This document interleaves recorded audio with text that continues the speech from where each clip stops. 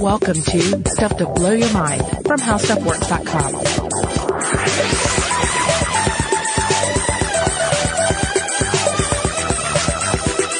Hey, welcome to Stuff to Blow Your Mind. My name is Robert Lamb. And I'm Christian Sager. And I'm Joe McCormick. And we're back again with the 2016 Ig Nobel Awards. We covered them last year, and we're back with more. Yeah, it's always a fun chance to roll through some unique, at times humorous, at times more important than you might think scientific studies they seem to dive pretty much at any point during the last several decades. They really do, yeah. So if you haven't listened to our previous episode, we'll just give you a brief update on what the Ig Nobels are. They happened last week on September 22nd. They take place at Harvard's, this is Harvard University's Sanders Theater, which is the largest theater on their campus. I don't know why that was added to the press release. And they pack it to the brim with scientists and students and science aficionados. And basically, they go to research that is described as, quote, improbable research. They are awarded by a magazine called the Annals of Improbable Research. Which is great. They have a wonderful web presence. Yeah. Really cool magazine if you enjoy humorous takes. But respectful takes on science. And that's really one of the key things to remind everyone about the Ig Nobel Prizes. Yeah. It's not about belittling science. It's conducted in large part by scientists. So, there's an appreciation for the work that's going on, but it's kind of the realization that science, as it expands, as this slime mold of science expands through the maze of acquirable knowledge, it's going to acquire some unique bits that might make you giggle a little bit. Yeah, and of course their motto is it's about science that makes you laugh and then makes you think. Yeah. Now, the Improbable Research Group, as Robert just mentioned, they've got a magazine, they've got a website, they put out books, they have lots of videos. You can watch the whole proceedings on YouTube on their channel, which I did this morning. And you loved every second of it. We will talk about that a little bit later. And they even have a podcast now, which I was unaware of. Huh. The theme of this year's contest was time, and I will make that theme obvious, unfortunately, as I describe what I saw. Is there anything else you guys want to add before I tell you what I watched on the proceedings? No, go ahead and complain. So those of you who heard last year's episode know I wasn't a huge fan of the Ig Nobel's sense of humor. I like the Ig Nobels on paper. Mm-hmm. Like when we're going through and we're looking at the prize recipients. You're talking about. I do. Yeah, not so much the ceremony itself. The ceremony itself drives me nuts. Yeah, it's just it's not my cup of tea. They tend to go for really silly humor. Right? Yeah, it's very, in my opinion, unfunny. There's a lot of puns. It's very, what I would call NPR humor. It's kind of like that wait, don't tell me. Yeah, it reminded me of wait, don't tell me the whole time. It's kind of sweet. Uh-huh. Yeah. At one point, they do three separate joke operas about clocks, time, and time ticking, and tick-tocking of clocks. They also played, because time, clocks, ticking, they played tic-tac-toe between a brain surgeon and a NASA scientist. Okay, so it's a draw? I was watching it, honestly, on double speed. I didn't catch who won. The interesting part was they brought the Boston roller derby team out and they skated onto stage and they finished the tic-tac-toe game, which was kind of cool. They also have this ritual, which they did last year too, where they everybody in the audience throws paper airplanes at one guy on the stage. Like he just wears like a big bullseye and goggles and everybody just hurls paper airplanes at him. So that's the kind of thing the proceedings are. It's kind of like a scientific, academic, release valve. Yeah, it really does seem like that, yeah. It's not my cup of tea. Look, there were hundreds of people in the audience. They were loving every minute of it. So I may be the odd man out here. If you're interested yourself, obviously go watch it. But I will say the papers that we're going to talk about today that won these awards, pretty fascinating. There's some good stuff here. They have their ritual. Our ritual is to the three of us to come together and divvy up the prize-winning papers, and each of us roll it out, and we'll discuss them a little bit. So it's going to be a two-parter this week, just like last year, where we're going to cover all the award winners. So, speaking of, why don't we get into the first one, which good old Robert Lamb is going to cover, something about rats wearing pants. Oh, yes, and beyond. So this one's... Rat Pants Beyond, the Star Trek movie. The reproduction prize. Yes, the reproduction prize. Prize categories. Yeah, and it covers... It was also kind of like... It was a way to honor a now deceased researcher, Cairo University professor, Dr. Ahmed Shafik. He was a noted Egyptian sexologist and researcher, and this is one, a number, like I say, they dive back into the history books a little bit on some of these studies. So it's not all going to be like fresh and new. It's going to be sometimes stuff that has been covered to varying degrees. Yeah. Shafik's work in particular was I was familiar with it from Mary Roach's book Bonk. Oh, which, okay. Covered sex research. Yeah. And former guest of the show, Mary Roach. Yeah, she's been on a few times. This particular study was from '93, and it had to do with polyester pants wearing rodents. Oh man, you're going to make rats wear pants. You make them wear polyester pants. Well, you're going to see that's key to everything in Shafik's research. Have you guys ever worn just pure polyester pants before? I don't think know. I have. It's extremely itchy. I got to be honest. I don't know what my clothes are made of. It could be like endangered kangaroo fur. I have no idea. No. Just buy them at the Your store. wife wouldn't let you buy endangered kangaroo shirts. I mean, if I knew that's what it was, I wouldn't buy it. But. Well, it's possible. It's possible that the reason you're not wearing polyester, and most of us are not wearing polyester, is that that nature has selected for non-polyester wearing individuals. Yeah. I say that tongue in cheek, but this was actually the serious matter of Shafik's research. He looked into the possible effects of polyester on sexual activity, particularly as it relates to the male genitalia. Okay. Of rats? Male of rats genitalia. and humans. He's probably most known for the rat-specific experiments, because any experiment that clothes animals, and there have been several that have done this, are instantly going to catch our attention. So this is what he did. He dressed 75 test rats in pants, which they wore for an entire year. One group wore... Wait. Did they wear them for an entire year, or did they take them off to go to the bathroom or at night when they slept? Uncertain. But they wore them. Okay. One group wore 100% polyester pants, another a 50-50 blend, and another a 100% cotton, and another 100% wool. And there was a fifth control group that went commando, I guess you'd say. Okay. So the result is thus. Shafik discovered that rats dressed in polyester engaged in sex significantly less often than the rats in cotton or wool. His theory was that polyester generated electrostatic potentials that induced electrostatic fields in the inner workings of the rat penis, resulting in diminished sexual activity. Interesting. Wow. So his theory was that polyester-containing pants just generated kind of created this force field against sexuality, right? While other textiles did not. Huh. And these potentials, he argued... it's better than a chastity belt. Well, that's where he goes with the next study. Oh, really? He said, all right, if this is going on with rats... Yeah. I mean, the main concern here are the primary wearers of polyester pants, which would be humans. So he went on to conduct similar tests with human males.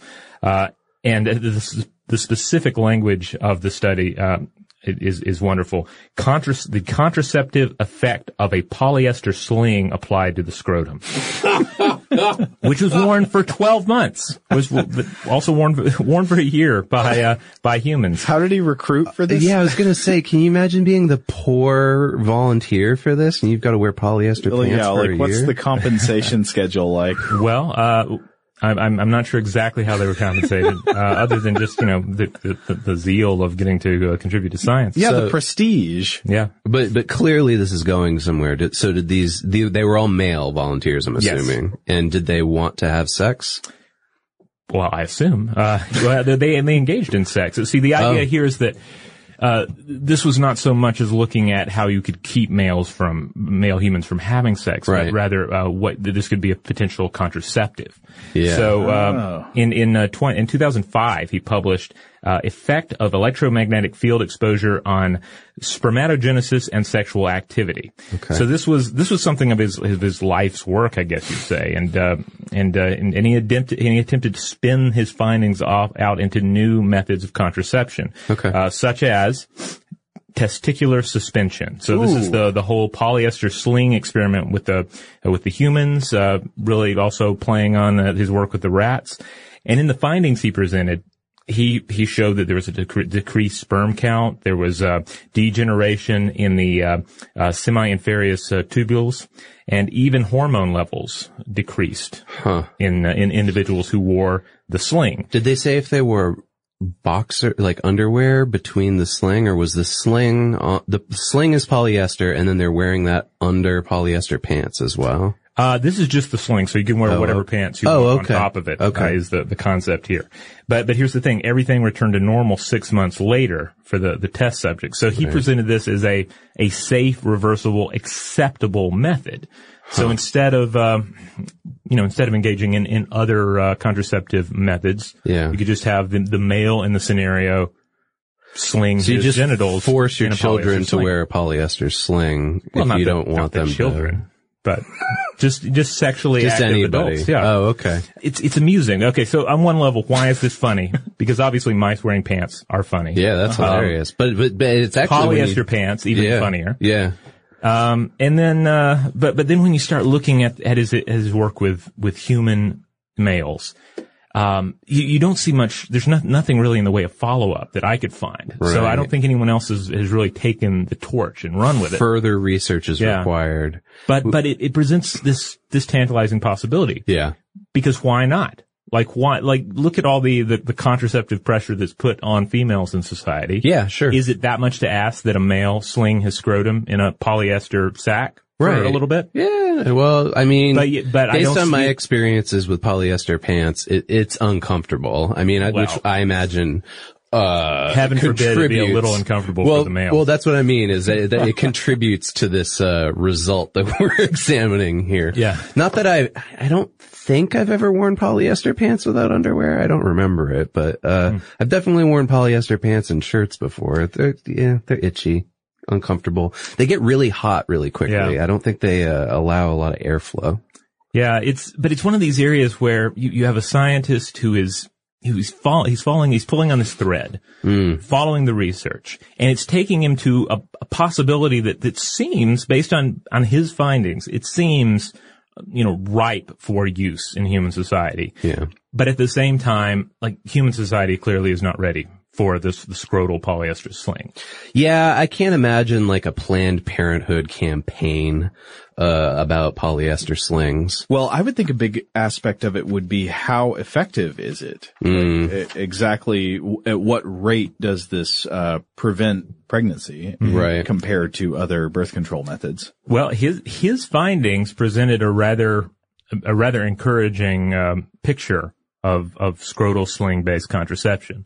He had, sexually active individuals who, while they were wearing the sling for months on end, was, resulting in no pregnancies. And then afterwards, especially after that 6-month readjustment period, then they're actually getting pregnant with their respective spouses. So, like I say, it's just his research that we seem to have to go on this. Nobody else has picked it up. We don't have things to compare it to, but it's very interesting. Well, I say sexologists out there, get to work trying to replicate this right now. Yeah, because I want to know a few things here. I want to know if different materials have different results, like wool slings or like a silk sling. Would some particular textiles would they increase the likelihood of pregnancy? What about a chainmail sling? Oh, yeah. Well, that would be rough. I mean, rougher it's the than electrostatic polyester. potential that's key to it. So there you go, chainmail. Although wool would also probably generate a lot of static electricity. Whew. Well, hey, everybody out there, let us know. Get in on it. Maybe you can conduct your own experiments at home and let us know a year from now. Yeah, a number of his papers are readily available online. And like I say, he's been covered in the past by Mary Roach and others. So I would love to hear from anyone for whom this is, their area of research. Yeah, definitely. With that, why don't we take a quick break, and when we get back, Joe is going to tell us all about rocks. Okay, so we're back. Joe, what's your Ig Nobel Prize to talk about right now? Well, so the economics prize for this year went to Mark Avis, Sarah Forbes, and Shellog Ferguson for assessing the perceived personalities of rocks from a sales and marketing perspective. And the study that they referred to, that they won for, was called The Brand Personality of Rocks, a critical evaluation of a brand personality scale. Nice. So this kind of applies to our line of work. Yeah, I think this one is actually more interesting than it might seem at first. Yeah. But now a lot of our older listeners are going to immediately think of pet rocks. That's Did it all concern pet rocks? No, it did not thinking concern pet rocks at all, though pet rocks will come in in a bit. So in marketing, we got to back up. There's this concept in marketing known as brand personality, and it's defined in the academic literature as, quote, the set of human characteristics associated with a brand.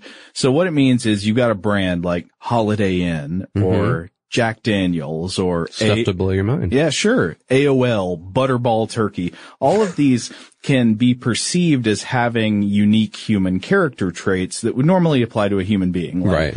So you might think of a brand and say that brand is outdoorsy or sincere or trendy or hardworking, down to earth, family oriented, masculine, feminine, upper class, so all these weird things. This is bringing back so many bad flashbacks of meetings about brand construction over the last couple of years that I've had. Yeah. Not here, but just various workplaces. Yeah, but this is basically all the stuff that anyone putting together a logo, an ad campaign, or just a brand identity. You want to personify a company. Yeah, exactly. It's assumed that this actually matters in marketing because people in the field believe that consumers make choices based on their feelings about a brand personality. A lot of times you're going to buy a brand of vodka or something and you've got Absolute or you've got Stoli, and maybe you can't even tell the difference in how they taste, but you know that one of them seems like a fun, young, hip person and the other one seems like an older, intellectual, conservative person. And that might actually be the thing that makes the difference in your purchase decision. Not being a drinker, I don't really know. I just assume, I guess from the ads I've seen, that Absolute is the one that's the hip one and Stoli is an older Russian lady. Yeah, this is an older Russian lady. I guess so. Okay. This is actually an example from one of the papers I'm going to refer to. So this new research, the paper that actually won the Ig Nobel this year, is mainly formulated to analyze and critique another very influential paper in the field. So I'm sorry I need to do a little background and unpacking in order for this to make sense. But I think it'll be worth it. Okay, let's do it. So marketing experts have been talking about this idea of brand personality for at least 60 years or so. It goes back to the 1950s. But the academic measurement of brand personality really changed in 1997 with a now highly cited, highly influential paper published in the Journal of Marketing Research called Dimensions of Brand Personality.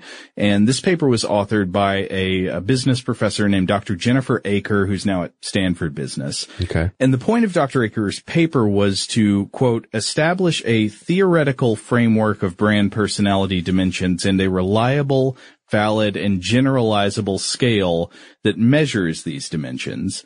So essentially, she's trying to create a standard measure instead of just randomly coming up with a bunch of descriptive dimensions of personality on an ad hoc basis.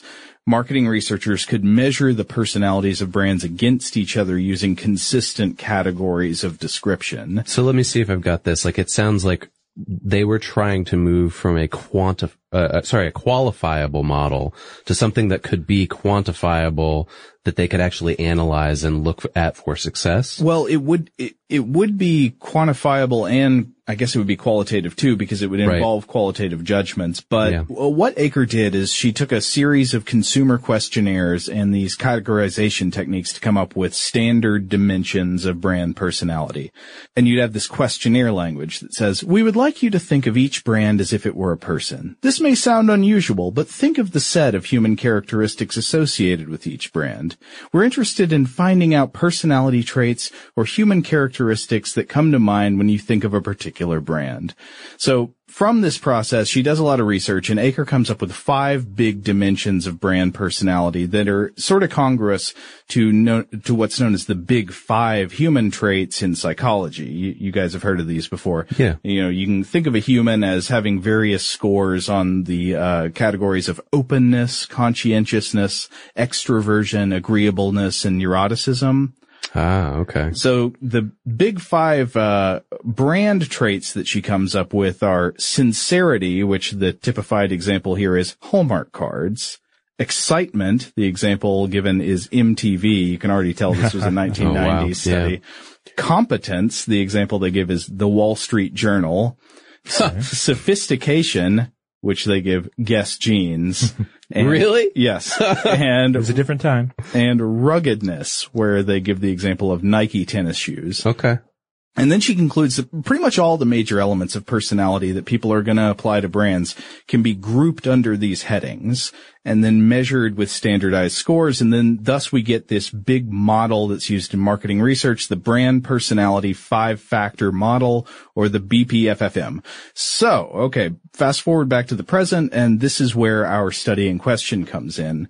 Aker's brand personality scale is widely used in marketing and consumer behavior research. It's all over the place. People use it all the time, but it has met a lot of critiques, and this year's Ig Nobel winning paper provides one of those critiques. So what it is that the authors are asking what I think is a smart methodological question. So you give somebody a survey and you say, think of a butterball turkey as if it were a person. How would you describe that person?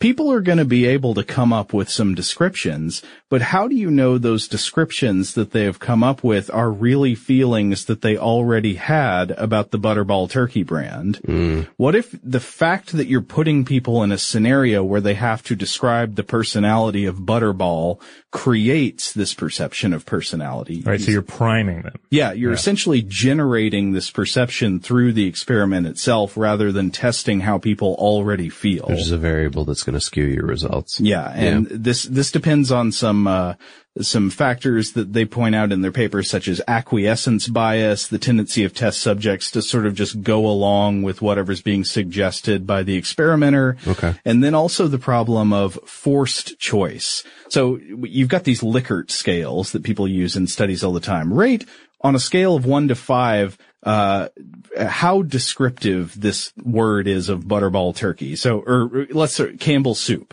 Is Campbell's soup confident on a scale of 1 to 5? There's no option to say this question is meaningless to me. The question and answer structure forces you to rate how confident or not you think Campbell's soup is. And if you don't have an opinion, you might default to 1, but then that reads as it's not confident. Right. Or you might say, well, go to the middle of the scale. I guess I give it a 3, but that just makes it look like you think it's moderately confident. There's just not an option to say it does not make sense to me to characterize chicken noodle soup as confident or not confident. I feel like we encountered this a lot with like online quizzes and we talked about this in the last episode. What Game of Thrones character are you? Yeah, that kind of stuff. Yeah. And so the structure of the experiment itself sort of is driving us toward generating data that might not be reflective of anything people are really feeling in reality. Okay. But anyway, so to quote from the abstract of the study, they say, this article considers the possibility that Aker's 1997 scale methodology creates the brand personality, or BP, that it measures. And then using pictures of rocks as stimuli, this article applies the principles of Aker's methodology to examine the brand personality of rocks. So what kind of rocks are we talking about It's here? 3 pictures of rocks. They didn't get to handle the rocks. I think you're selling them short by just calling them rocks. These are some mineral specimens. I mean, is this like, they're like solid rocks, quartz or something like that you're going to find in a cave? I can show you here. So there's one kind of spongy looking rock, and then there's this one smooth, dark, obsidian type rock, and then there's this quartzy kind of rock. Would you say that's about right? Yeah. Yeah, so they all have very different personalities, I would say. Yeah, exactly right. But as they say, rocks are chosen as stimuli as they do not have any obvious commonalities with brands or antecedents of BP formation. So Christian, you might be able to look at these rocks and say, yeah, that rock, that has some personality, but you did not previously have opinions about the personalities of rocks.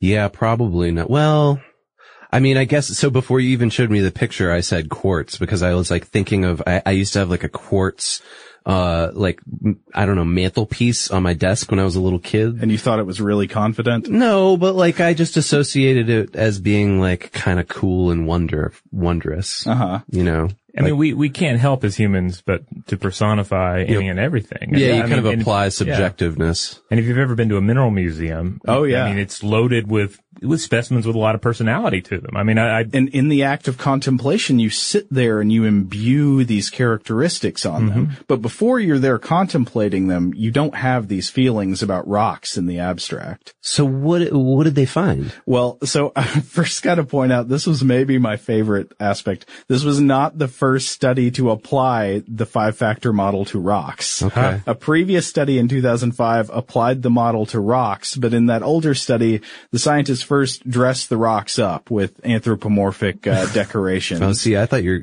wait. You are saying they put pants on them. They made them pet rocks, basically. Okay. And this could be seen as skewing the results toward personification. So this new study is the first study to apply the model to naked rocks. Nude rocks. With no faces or anthropomorphic traits of any kind. So, their method, they got 225 test subjects in New Zealand. They gave them a BPFFM style Likert scale. Same thing where they just did the 5-factor model. But instead of saying Coke, Pepsi, or Dr. Pepper, they gave them 3 pictures of rocks. Okay. That's exactly what they did. 4 test subjects withdrew because they were having a hard time personifying the rocks, but the rest did fine. And when given a version of the BPFFM, the rocks got some distinct scores emerging. For example, rock H scored really good on ruggedness. Which one's rock H? Which one is that one, Robert? It looks it has like a very sandstone, spongy look to it. So it looks abrasive. You know? Yeah. So H scored really good on ruggedness, but scored low on sophistication. They did not think it was sophisticated. Okay. Rock G was rated the least sincere. Which one is rock G, Robert? Oh, it is black and it's gleaming. It's that obsidian looking piece. It doesn't, I never thought about its sincerity though. Yeah? Well, apparently you could, if prodded to do so, because a second study, they did 2 experiments. The second one, they did the same thing again, but they introduced a subjective element, or a descriptive element. They just asked the participants to, in their own words, explain their thought process when rating the personalities of rocks. Okay. I want to give some quotes. Rock G, again, that's the obsidian looking one. A quote from one of the participants is, "Some young businessman, slick and smart but devious, probably would backstab you if he could make his way up the corporate ladder faster. Carries a black briefcase, slick hair, quick thinker and quicker talker. Not a good dude, though." Wow, that's a great imagination, though. Seriously. I mean, like, I could try to personify it, but I would have just come up with, like, I don't know, a couple adjectives. That was a whole backstory. It's a great deal of color theory. Yeah. Another one, rock I. Which one is I? It is it's like a mineral, crystally composite that I'm looking at black and white, but I am assuming it's like purple or something. Yeah, it's quartzy. Okay. And the one of the test subjects described this rock as liberal, attractive, and female. A young person, maybe mid-30s, who was very attractive when she was younger, possibly a model, has her own way of thinking with a somewhat grounded confidence, enjoys organic food. Oh, hello, quartz. But there were also, another interesting thing was that the rocks had some consistent themes emerging. People didn't just make up random whatever. Yeah. Rock G was pretty consistently described as a businessman, while another rock... That's the obsidian one, right? Yeah, rock H was often described as a farmer or rural worker. That's weird because when I look at rock G, I think of the Kaaba stone. So I think of religious and spiritual overtones as opposed to business. I looked at it and I immediately thought of the occult, that it was like the kind of thing that you would have in like a witch's circle or something. I see it and think dragon glass. Nice. There you go. It's also subjective. It's depending on whatever you're backloaded with. Yeah. But so anyway, in their concluding discussion, they say, quote, "However viewed, the findings highlight that the BPFFM methodology is at least able to create personality in stimuli which share no obvious antecedents to the formation of brand personality." This is evident in the significant differences between the rocks at the trait, facet, and factor level. The BPFFM was described as a valid and generalizable measure of BP, and this study saw it generalized to pictures of rocks. I like this study. Yeah, I think this is really good, and I have some things I want to say about it. First of all, I do want to say it's not to prove that consumers don't actually personify brands. It's just a critique of this method of testing for it, because it's showing that the dominant existing method in marketing research would have a hard time telling the difference between a consumer who naturally tends to personify a brand, say in the store or in their regular life, and a consumer who's forced to unnaturally come up with a personification of a brand by the conditions of an experiment, the latter of which could be inferred to have very little relevance to consumer behavior. Right, because when I pick out a brand of tea, I'm not just off the spur of my head writing a 100-word, 200-word statement on how it feels. This tea, slicked back hair, black briefcase, not a good dude, though. Now I'm starting to think that maybe I should start thinking about the things I buy more often and write a little like backstory for each of them, so that, because maybe I'm hanging out with some uncouth items. Mm-hmm. Okay, so last 2 points. Okay. One, we got to hit why it's amusing. I think the best way to sum this up is it's amusing because this is verbatim what the researchers told the participants. Quote, "We would like you to think of each rock as if it were a person. This may sound unusual, but think of the set of human characteristics associated with each rock. If you see a descriptor and you have no sense of how it applies to the rock, look at the rock picture again and think of it as if it were a person."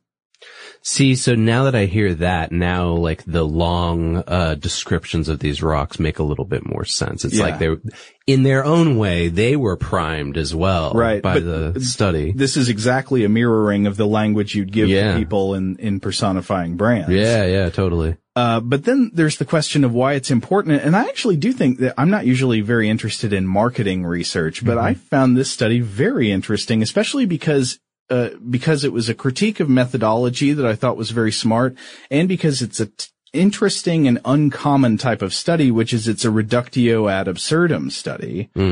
So the reductio ad absurdum, you know this from rhetoric, Christian, right? It's a rhetorical tactic of showing that your opponent's premises or methods are flawed by demonstrating that they can be used to prove conclusions that are obviously false. Yeah, it's like you break apart the logic of their argument. Yeah, you show that if I continued to follow your logic, it would lead to absurd conclusions. Yeah, and it does damage to the quality of the character of whoever you're arguing against. Yeah. But in this case, the reductio goes this way. If your brand marketing methodology yields the conclusion that people think of a previously unknown collection of rocks as each having distinct personalities, there's something wrong with your test method.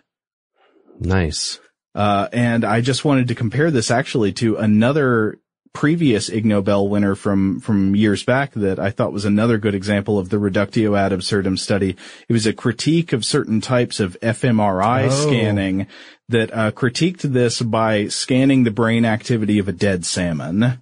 Oh, I think I remember this one, yeah. Yeah, this was great. It was another reductio. It was like, okay, well, look at what's going on in the brain of a dead fish when certain things are done to it. Obviously, there's no thinking going on in the brain of a dead fish. What they were trying to show was that fMRI, when not used very carefully, can generate false positives. And so you've got to control your data very, very rigorously. Unless there's a ghost of a dead fish being scanned. I guess that's true. Then your results are in big trouble. Then you get into some serious questions about the continued consciousness of the dead salmon. Yeah, ghost fish are constantly messing with science. I got to give them credit. I found this way more interesting than I was expecting to find a marketing research. Yeah. I often love the marketing ones. If marketing research is really well done, I think ultimately like it reveals something about the human condition, right? And in this one, like, as we were just talking about the sort of subjective nature of how we personify everything around us. Yeah. Or at least that we can. Yeah. But Christian, I know you've got the next one. Why don't you tell us about the view from between the legs? Okay. So this is a good one actually in terms of like the science of it, but it's a little gimmicky, which is probably why, it won an Ig Nobel Award.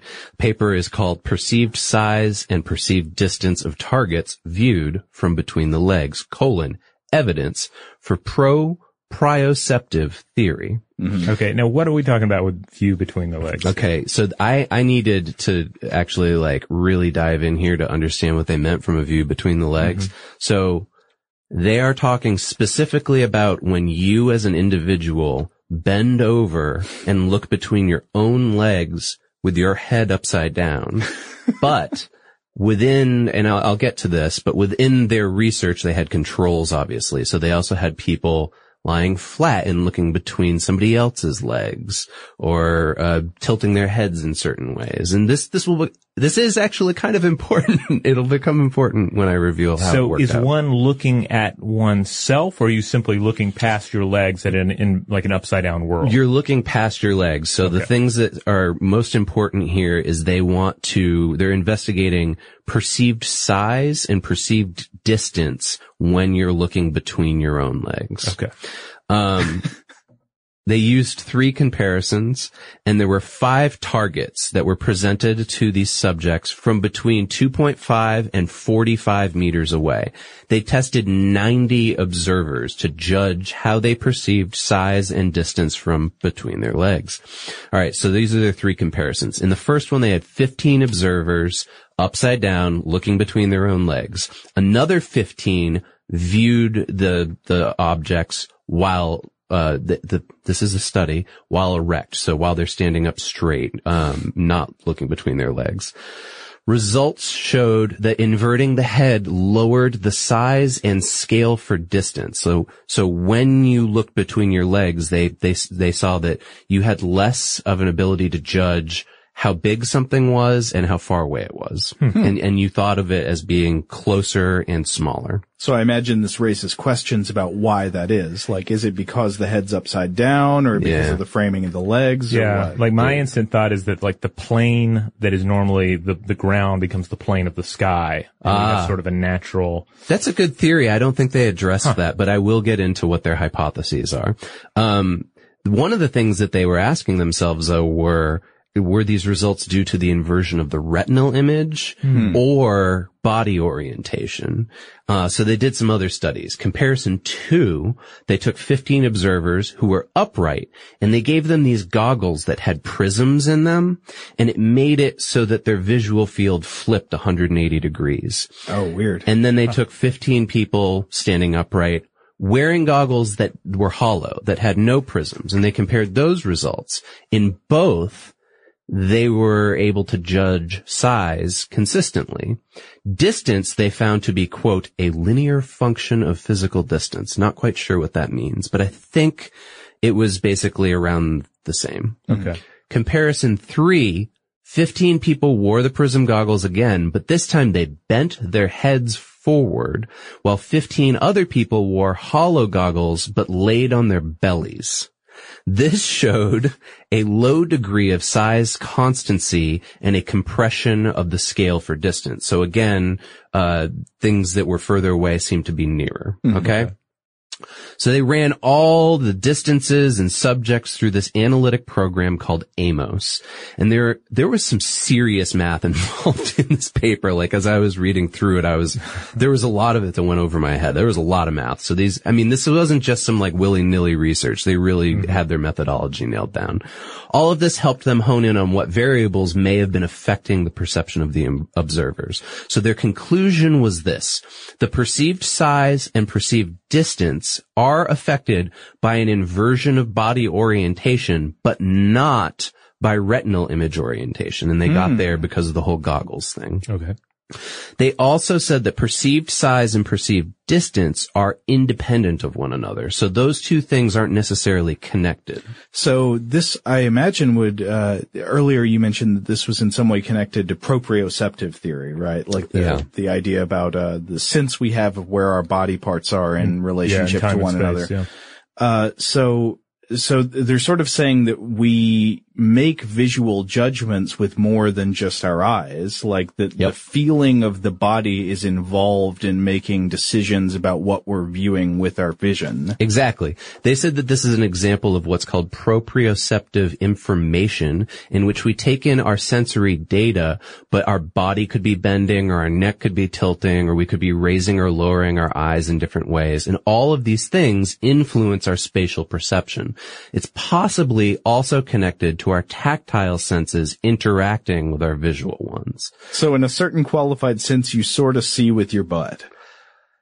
Yeah, although here's the thing that I got from this. The actual, like, bending over and putting your head between your legs, I think was less important than the idea of being upside down. Mm-hmm. But yeah, I mean, where your butt is in space while you're looking at something, I guess I was can influence your body's perception. Yeah. I guess I was just being cheeky about the butt. Were you being cheeky? You see with your body.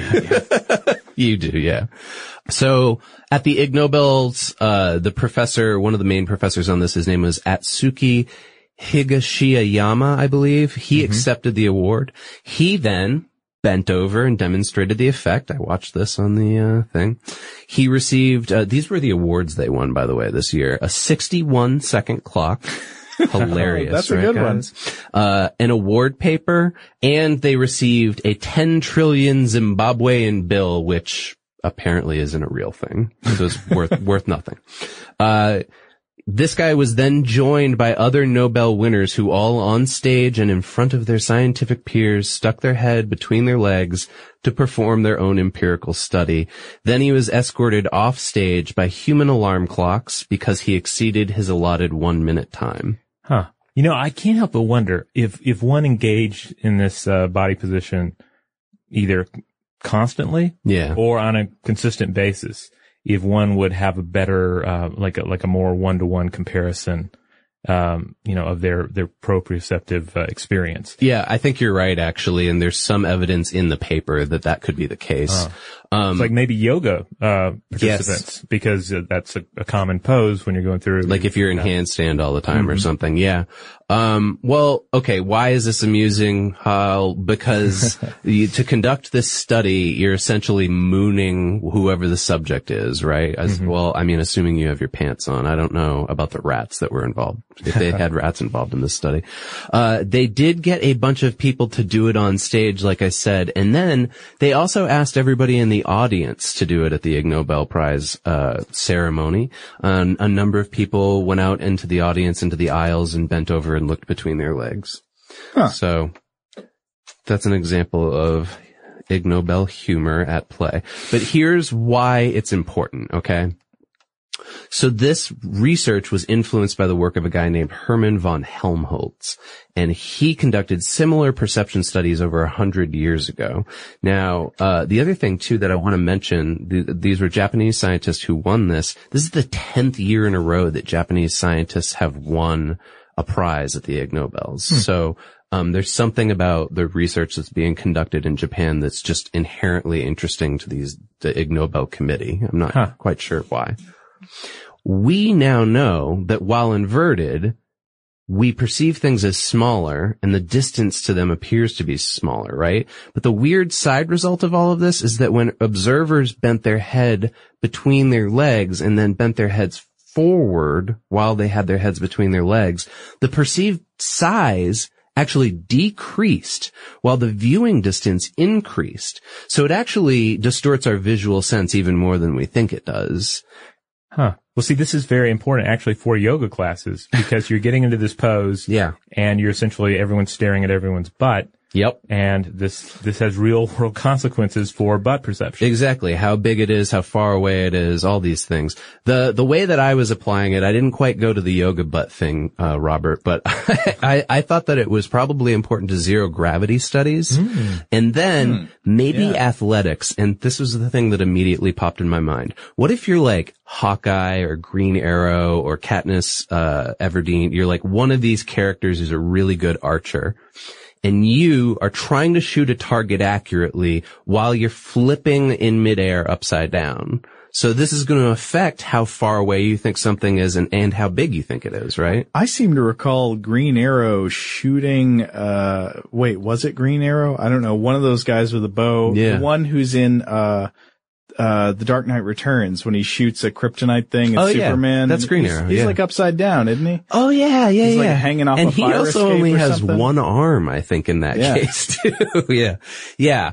But so you would assume that if you are one of these expert archers who's really good at shooting even when you're upside down, that you would be aware of this theory so that you can always hit your mark.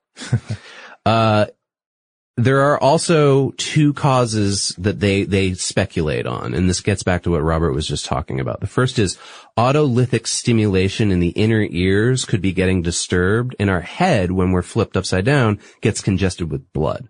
Also, as I mentioned earlier, our retinal image is reversed from left to right and inverted up to down, right? It's also thought that for consistency, we learn all of these visual skills upright from birth. So, yeah, Robert's right. Maybe we can be conditioned to be more sensitive in an upside down position rather than in an upright position. So if you were upside down all the time, you'd just eventually get used to it and your perception would become more accurate. Yeah, exactly. Like maybe, if you walked around in handstand all the time or something like that. I mean, I've been to yoga classes where I've seen people who are like so proficient at handstand that they can pretty much just like, exist in it at all times. I wonder how long though it takes your mind-body relation. I guess is the word for this kinesics. That like how long it takes for those to align together so that your sense of perception, is what it would be if you were upright. Yeah, I mean, I guess you could get used to seeing the inverted world. It's when you're fooled into seeing it the wrong way. I think where it really throws us off. There's a video piece that I saw at the Met, when we were up there for the Star Trek convention, Mission New York. And the video was of a suspension railway in Germany. But they had inverted the footage. So when you're looking at it, especially if you're just kind of casually seeing it, it has the appearance of a train, like a normal, typical train running through an upside down world. I'm sorry, Robert, after your earlier discussion about rats with pants, I can't hear the word suspension anymore without thinking of testicular suspension. What does that look like upside down? Ooh, I don't know. When you start piling these studies on top of each other, it really raises some questions. Let's conduct some experiments. We'll take some pictures and we'll put them on our Instagram page. The last thing I do want to say about this study is one of the other reasons why this is important is it gives us a greater understanding of our perception in our normal upright state, right? And the way they described it is they said in their terms, the judged distance is proportional to the objective distance under a natural environment. So it gives us a little bit better of an understanding of how we understand size and distance just in our everyday lives too. Yeah. I wonder if this has ramifications for any like virtual worlds as well. Oh yeah, I bet it would, right? Like you would take this and apply it to the programming when you're programming like a game or an environment for those goggles. Yeah, certainly. All right, so let's move along from the inverted world to another strange perceptive scenario. Okay, and that is, of course, the world of mirrors. Ooh. Which I think I was talking with you and a friend in New York about this, about mirrors in our life, and about how we take them for granted. Studies have shown that most people don't really know how a mirror works. Yeah, and we just kind of we just grow to accept the weirdness. We kind of push the strangeness of this mirror person out of our head. We accept that our hair actually parts on that side of our body when it actually does not. And then we have the occasional haunted mirror movie, such as Oculus, or that fabulous Stephen King story, the Reaper's Image. Oh, I love that one. Yeah, we have these stories that kind of serve as a cultural release valve for all of this buried anxiety about how creepy it is that we have mirrors all over our world. That's my take on it, anyway. Yeah, no, I think you're right. I think there's something inherently bothersome about mirrors. So almost like a doppelganger that's a reverse version of you. You know what they also do this in? What is it? Poltergeist 3 when they're in the skyscraper and the mirror versions of themselves like come out from the other side. Oh, that's the one with Tom Skerritt. Oh, that's good. Well, Not really. It's not good, but it's worth watching. Another weird thing is, have you ever tried to explain or put into words why it is that words read backward in a mirror? Like, even if you can picture it and understand correctly why this is the case, it's hard to explain. What about Bloody Mary? Yeah, Bloody Mary's another one. We actually have an older episode, from back when Julie's co-host, talking about some of the mirror weirdness. And that's one of them, because part of it is you stare into the mirror long enough and your mind begins to see new details. Yeah, especially with the Bloody Mary thing, you spin around too, which related to the last study is probably filling your head with blood in a different way. Huh. So your perception is different as well. Well, like I say, we begin to realize how weird mirrors are if we stare at them long enough, if we watch haunted television shows about them, but also when we clinically study the results of perception through mirrors. Okay. I imagine a number of our listeners and you guys as well have heard of the use of mirrors to treat phantom limb syndrome. Huh. I have not. Okay. No, that's interesting. All right. So this is not the Ig Nobel Prize winning study. Okay. This is the one that precedes it. All right. And this was the work of V.S. Ramachandran. And he helped, he would figure out that, hey, if you can use a box with two mirrors in the center, one facing each way, and you can use this to help alleviate phantom limb pain. And this is when patients who have, suffered an amputation or an injury, they still feel, sensations and pain of that missing limb. This is what V.S. Ramachandran had to say about it. Quote, many phantom arms are paralyzed in a painful position. If a mirror is propped vertically in the sagittal plane and the patient looks at the reflection of his or her normal hand, this reflection appears superimposed on the felt position of the phantom. Remarkably, if the real arm is moved, the phantom is felt to move as well, and this sometimes relieves the painful cramps in the phantom. Wow. Oh, our brains are weird. Yeah. So you have no arm to move, but you feel you must move it. Right. You can't move it because you don't have it, but if you look at your reflection in such a way that suggests, because of the reversed image, that you're moving it, then it'll feel like it's moving. Now, I do want to add that not everyone is like 100% sold on this treatment method. Yeah. But it does seem to have a definite effect on some individuals. Huh. Okay. So where the Ig Nobels come into play here is a paper that came out in 2013. And this one is titled Itch Relief by Mirror Scratching, a Psychophysical Study. And so this one basically takes the whole mirror box treatment for phantom limb and says, hey, what about itches? They sought to extend these original findings to the perception of itch. Could you, in fact, use the perverse magic of a mirror to scratch an itch on the opposite side of your body? So if you have a left side of your face itch, could you scratch your right side? And then in the mirror, it's inverted. And you could you possibly scratch that itch? Robert, you're blowing my mind right now. And they demonstrated this on stage at the Ig Nobels. Oh, they did? Okay, cool. Yeah. Because that's the thing. They found that you could indeed do this thanks to the, quote, transient, illusory, intersensory, perceptual congruency of visual, tactile, and proprioceptive signals. So they used healthy participants and they injected like a histamine concoction under the skin of one forearm. Okay. And the first experiment utilized an actual mirror. The second, they used a video so that they could use a control group and just, decide how they wanted to present the image, either as an inverted reflection or just the straight up visual of what's occurring. And yes, they found that you could scratch a left side itch by scratching the right if you perceived it reversed in the mirror.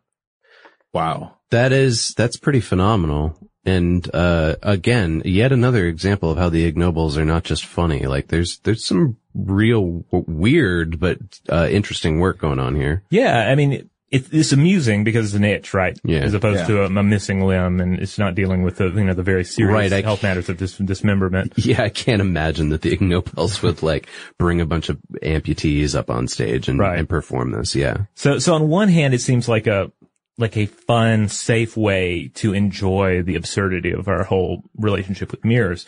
But the cool thing is that there are potential applications here, because sometimes an itch should not be scratched. If there are any other parents out there listening to me, you probably have had this conversation with a child where you say, don't scratch that itch, don't scratch that itch. Yeah. It's gonna get raw, it might even get bloody, and then it's gonna hurt, and you're gonna be complaining about it even more. Don't scratch that itch.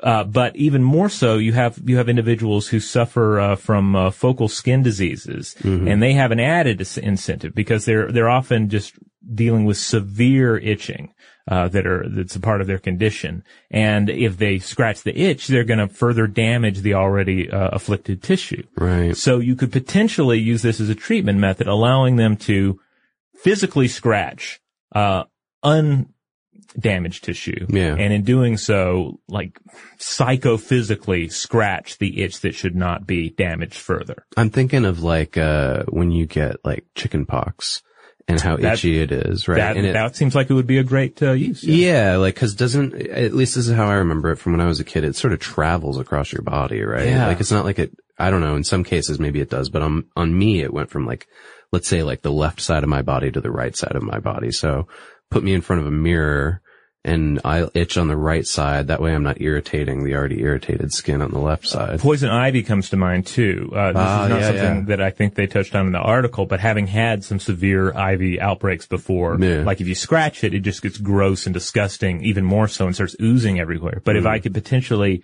scratch the gross tissue by actually scratching unaffected tissue, that seems like something I would go for. I wonder how that figures into the people who think that you can spread poison ivy by scratching. I think I'm to understand that the medical science community does not agree that is true. That is my understanding as well. That like pretty much the condition has spread, but it depends on the like thickness of skin and what has been touched. Yeah, I mean we could do a whole episode on poison ivy when it gets summer again. But what if when you're looking into a mirror and you're scratching one side, you're actually scratching the wound on somebody in an alternate universe. And you're making their wound worse while just only scratching your normal arm. Oh, that gets into, there's a lot of ethics involved in multiverse theory here. Yeah. Well, that gets into Borges' story about the rainbow fish that he had, where the mirror world is an actual world, but we like defeated them in a battle a long time ago, and so now they're forced to just mimic everything we do. Whoa. Yeah. Mirrors are crazy. Yeah. Even crazier, however, is our next entry, which we're going to take a little break first and then come back with.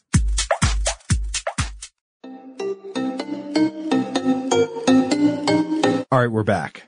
So we've talked about perception, reproduction, marketing and economics, itching. I think now it's time to talk about biology. And this is one that all three of us did a little bit of reading about. The biology prize this year at the Ig Nobels was presented to not a particular study or bit of research, but a couple of books that were essentially about becoming beasts. And one of the two sort of took the limelight, I think, because he's been in the news a lot lately. He's referred to as the goat man by a lot of people, but I almost missed it. There was a guy named Charles Foster who was also awarded for writing a book called Being a Beast. And during the award, he accepted it while the goat guy just stood next to him in his goat costume. We should say the goat guy's name. His name is Tom. How do you pronounce that? Is it Thwaites? I think it's Thwaites. Yeah, it's Thomas Thwaites. Thwaites. Thomas Thwaites. So they each wrote books. Which one? Let's talk about Foster first. Yeah, let's touch on Foster first. So Foster is an English writer who lived underground with badgers, swam with otters, and followed foxes around the alleyways of East London. He also tried to paraglide with swifts. I thought this was interesting because I looked him up, and previously Foster has written a lot of like medical ethics and healthcare law books. Oh, is that right? Also on theology. Okay. So this was a kind of interesting place to see him go, but he claims to practice, at least in one interview I saw, he claims to practice, quote, literary shamanism. Huh. Well, you could say he's definitely getting in touch with the natural world here. During his 6 weeks with badgers, he lived underground and ate earthworms while he was down there. Wow. Other examples from his book as cataloged in the New York Times Book Review. To understand the lives of urban foxes living in London, he decided to head out onto the London streets and to, quote, wallow incontinently in his own mess and to eat scraps of food that he finds discarded in the trash, such as pizza, fried rice, and chips. And during his otter episode, Foster and his 6 children decided to defecate outdoors and then examine each other's feces to try to distinguish each family member's leavings by the smell. All right, I didn't know that. That seems like it's borderline child abuse to me. Well, or at I least think these are older children, I think. Okay. What? No, kids love poop, so, who's to say? But I would say it certainly sounds like it borders on madness. I mean, like biblical accounts. Was it in Nebuchadnezzar who went mad and thought he was a bull? Or maybe I don't remember. One of these, I'm sure our listeners will correct me, one of our biblical kings in the Old Testament days would think himself a bull. That's and cool. Go running around and it was madness. But here it's science. Yeah, well, there maybe is something interesting to learn from trying to take on the lifestyle of an animal. Now, you can't fully do it because you can't be the animal. Right. But is there maybe something to learn from living in a badger burrow underground and eating earthworms, or running around the streets and eating garbage or smelling feces to try to get social cues? Foster argues in this book that his goal was to make people reflect on their own viewpoint of the world. So he thinks of all of this as being a travel book, like giving them different perspectives on life. He described the otters that he lived with as, quote, relentless killing machines who eat the equivalent of 88 Big Macs a day. And he said being an otter is like being on speed because they have a requirement to constantly keep their calorie intake up. So all they do is crave. And then ultimately he sees human beings as acting toward the natural world with a lack of empathy. I can't disagree with him there. He says if we acted that way toward each other, we would be considered psychopaths. I think this is interesting because I sort of respect the project of trying to understand what it's like to be an animal, but at the same time, maybe we just can't understand what it's like to be an animal. That is, I think that's a very pervasive argument. One made most famously by American philosopher Thomas Nagel, who asked the question, what is it like to be a bat?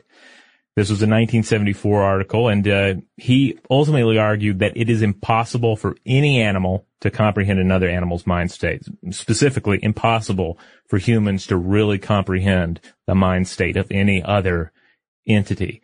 And he uses the bat as an example because it of course, it perceives the world through echolocation, which even if you study like echolocation and you look at the graphs, and I was actually just reading a little animal book to my son where it doesn't use the term echolocation, but it talks about bats, in more simpler terms, like seeing the world by hearing these sounds, and, really trying to break it down. But even like really breaking it down into very digestible nuggets, it's such an alien concept. Yeah. And so Nagel's point is, there's good luck, but you can't do it. I mean, you can't really put yourself in that mind state. What you can do is what we always do, right? The kind of, Peter Rabbit scenario where we just imagine animals as being little people. Back to personifying things. Be it our pets or just wild animals with, increasingly disastrous or tragic, consequences.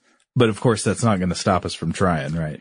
No. And I guess maybe that's where these studies these books, these experiences, these experiments are handy in that it's kind of, it's like, let me try and put myself in the mindset, in the mind state of an animal, but in a more thoughtful way, like actually thinking about like their energy level, their food, and what values they have on the world they perceive. And in both cases, we should get to the other guy, Thomas Thwaites, what he did. But in both cases, what I think is interesting is they went to physical lengths to understand the experience. Like they were like, you can't just imagine being a fox or imagine being a goat. You actually have to change the way your body interacts with the world and the way you get your food and stuff like that to understand better what it's like to be these animals. Yeah. So goat guy, Thomas Thwaite, you've probably seen him in the news lately. If you haven't, he's been covered everywhere. In fact, just yesterday, as I was doing research for this, a story popped up that a local news network somewhere here in the States was covering the Ig Nobels, and the broadcaster was trying to talk about Goat Man, and she just absolutely lost it on air. Like, they were showing the footage of him walking around in the Swiss Alps with other goats, and she just lost it on air. She could barely make it through. What's funny about that? Well, have you seen the footage? What's funny about a man being a goat? Yeah, well, I mean, I guess that's why it's amusing. Okay, so here's where my bias is going to come out. I'm just going to say this and then let's go through it. Mm-hmm. I'm not particularly fond of Goat Man. He's been everywhere lately. I'm kind of bored with him. And then also, in relation to all these other Ig Nobel prizes, even Foster, I feel like he's just like kind of performing this thing to get attention, and these people are actually like trying to understand the world in a different way. Well, I have to give him some credit, at least for one of his previous projects, the Toaster Project, which some listeners may be familiar with. This is where he attempted to make a toaster from scratch. As an exercise and, I guess unpacking just how removed we are from the primary skills involved in creating the objects we depend on, how dependent we are on manufacturing. And he published a book, about this. And on the cover, there's a photograph of this just ungodly, blasphemous creation of a toaster because, since he had to learn to, like smelt the metal, mine the ore, all this, just build it utterly from scratch. It looks just absurd and kind of horrible, but it supposedly functioned at least for a few seconds. And we should say he himself is already a conceptual designer. He's based out of England, but that's his day job. Yeah. Mm-hmm. So he wrote a book as well, of course. It is called Goat Man, How I Took a Holiday from Being Human. If this is correct, according to Amazon, the publisher is the Princeton Architectural Press. So, yeah, you and I were talking about this earlier. I'm thinking that that's partially because of his background as a conceptual designer, but then also the prosthetics that were constructed for him. He didn't make them himself, but he commissioned somebody to build prosthetics for him so that he could live like a goat. So if you have to Google this to see it, but he wears this costume basically that gives him goat legs, and he has he walks on all fours like a goat with these stilts. Yeah, and he has the tilted head of a goat. He wears a helmet kind of thing. He got a special goat gut that would help him digest grass. So what I read was he wanted that, but he wanted the goat gut, but it didn't actually. Okay. He didn't actually achieve that. Was he constantly pooping like all goats I've ever been around? You know what? I have not, maybe you have to buy the book, but I didn't read anything about his fecal practices. Because that would be my first thing is to be a goat, you got to be prepared to do a lot of pooping. Well, he's wearing clothes throughout all this. It's not like he's naked in the prosthetics. Like he's wearing pants and a shirt and stuff when you see him marching around. And at the Ig Nobels, he wore the goat costume and pranced around on stage in it. All right. I would hope that next time he would be an anteater, but that would be more of an exercise in doppling. Doppling, yes. We should do a whole episode on doppling. Oh yeah. I think there's a big future in doppling. For anyone who's not familiar, this we're of course alluding to Overdrone at the Memory Bank. A fine film. Yeah, you're probably familiar with it from Mystery Science Theater 3000, but it's based on a short story by John Varley, I believe. No, it's a novel, I believe. Yeah, a full-blown novel. Wonderful sci-fi concept. We'll have to come back to it later. So I would I would just have to kick myself if I didn't mention that this Thomas Thwaites book, the Goatman book, has some pretty good Amazon reviews. Yeah, the Amazon reviews may in fact be better than the book itself. Well, you haven't read the book, Christian. I know. I'm so grouchy, dude. I'm just grouchy about this guy. Look, okay. I love the people who stick their heads between their legs and the other ones we're going to talk about. I love the rocks, but this guy, what's your attitude towards goats alone? I like goats. Okay, so it's not the animal. No, it's not the goats. It's this guy. Like, it's just that, like, all these other people seem to me to be doing either research or trying to, like, inherently understand the world in a different way. And this feels like he was just preparing to sell a book and, like, he did a photo exhibit in London. So like maybe this is more of an artistic exercise as opposed to it does. If it was artistic, I guess I would support it more too. It just seems like a sort of like look at me moment.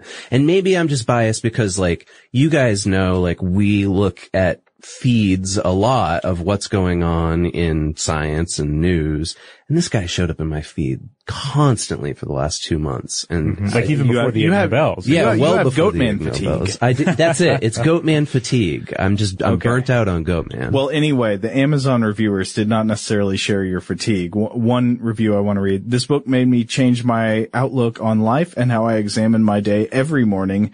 I am a goat. We are all goats. By his book, Be a Goat. Another 2-star review reads, all lowercase, no punctuation. What the hell? One review says, having lived the last 7 years as a goat, I can vouch for the author's expertise. I like this one. He does a great job of capturing what it means to go full goat. But isn't there, like, they complain about how he doesn't? Yeah. This reviewer and at least one other I saw complained that he did not talk enough about his sex life as a goat. Yeah. Well, he actually, so to clarify it, first of all, he said the prosthetics that he was wearing were very painful when he was going downhill. And I want to clarify too, he did not sleep with the goats outside because he said it was too cold and rainy. So he would get out of his goat costume and go sleep in a tent with his crew. He traveled with a herd of goats through the Swiss Alps for 3 days, and then he spent another 3 days by himself as a goat. So 6 days total, but not at night. I don't know. Can you get the full goat experience if you don't get rained on in the middle of the night? Well, I mean, to come back to Nagel, you cannot get the full goat experience. Period. Yeah. I guess it comes down to what extent did he get a significant dose of the goat experience as it is accessible to human beings. Yeah. We should clarify too that, like, unless you've seen the video, like, you may not, like, have a full understanding of what we're talking about here, but this guy, like, literally, like, ate grass. Like, he would bend over and, like, eat grass right off the ground and stuff in his goat performance. And I think, like, I remember reading something along the lines of, like, he was a little concerned at first that the goat herd wasn't going to accept him and they might attack him with their horns. But then, like, he made friends with one goat and I think he says they accepted him in the end. Yeah, in the end they did, yeah. That would be my fear, that I would be accepted in the end by goats. That's my fear about that's humanity. How it would end. Yes. Okay, I've got to ask the question, why is this amusing? Well, I feel like we've answered that question. Because it's sniffing poop and goat men and eating earthworms in a badger hole. Animals being people and people being animals, both instantly amusing. It's like it's always funny when you put an animal in human clothes.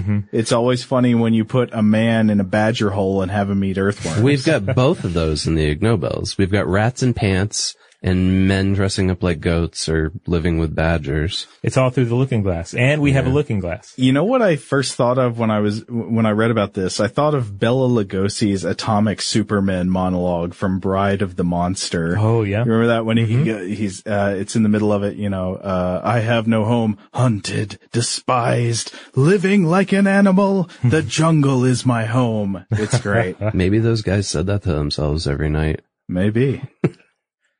All right, so there you have it. Our first dose of Ig Nobel 2016 for your listening pleasure. So to hear about the other ones, you need to join us again next time.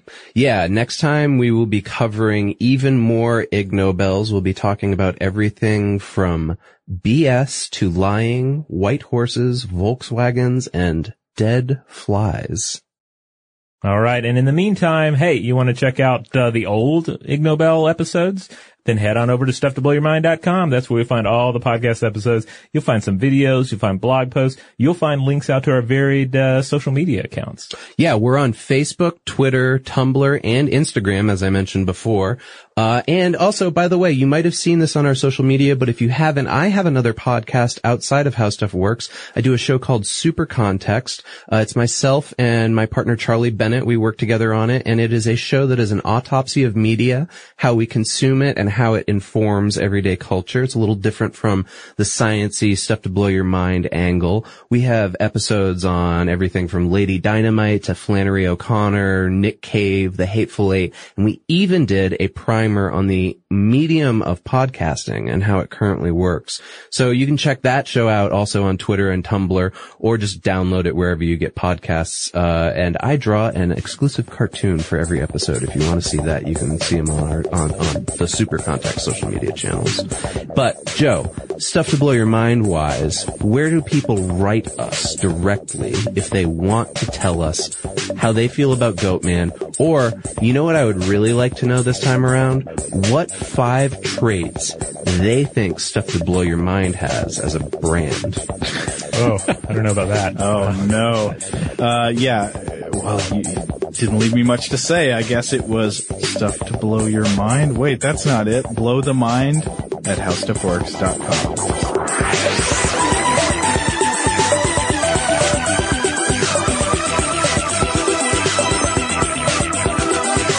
For more on this and thousands of other topics, visit howstuffworks.com.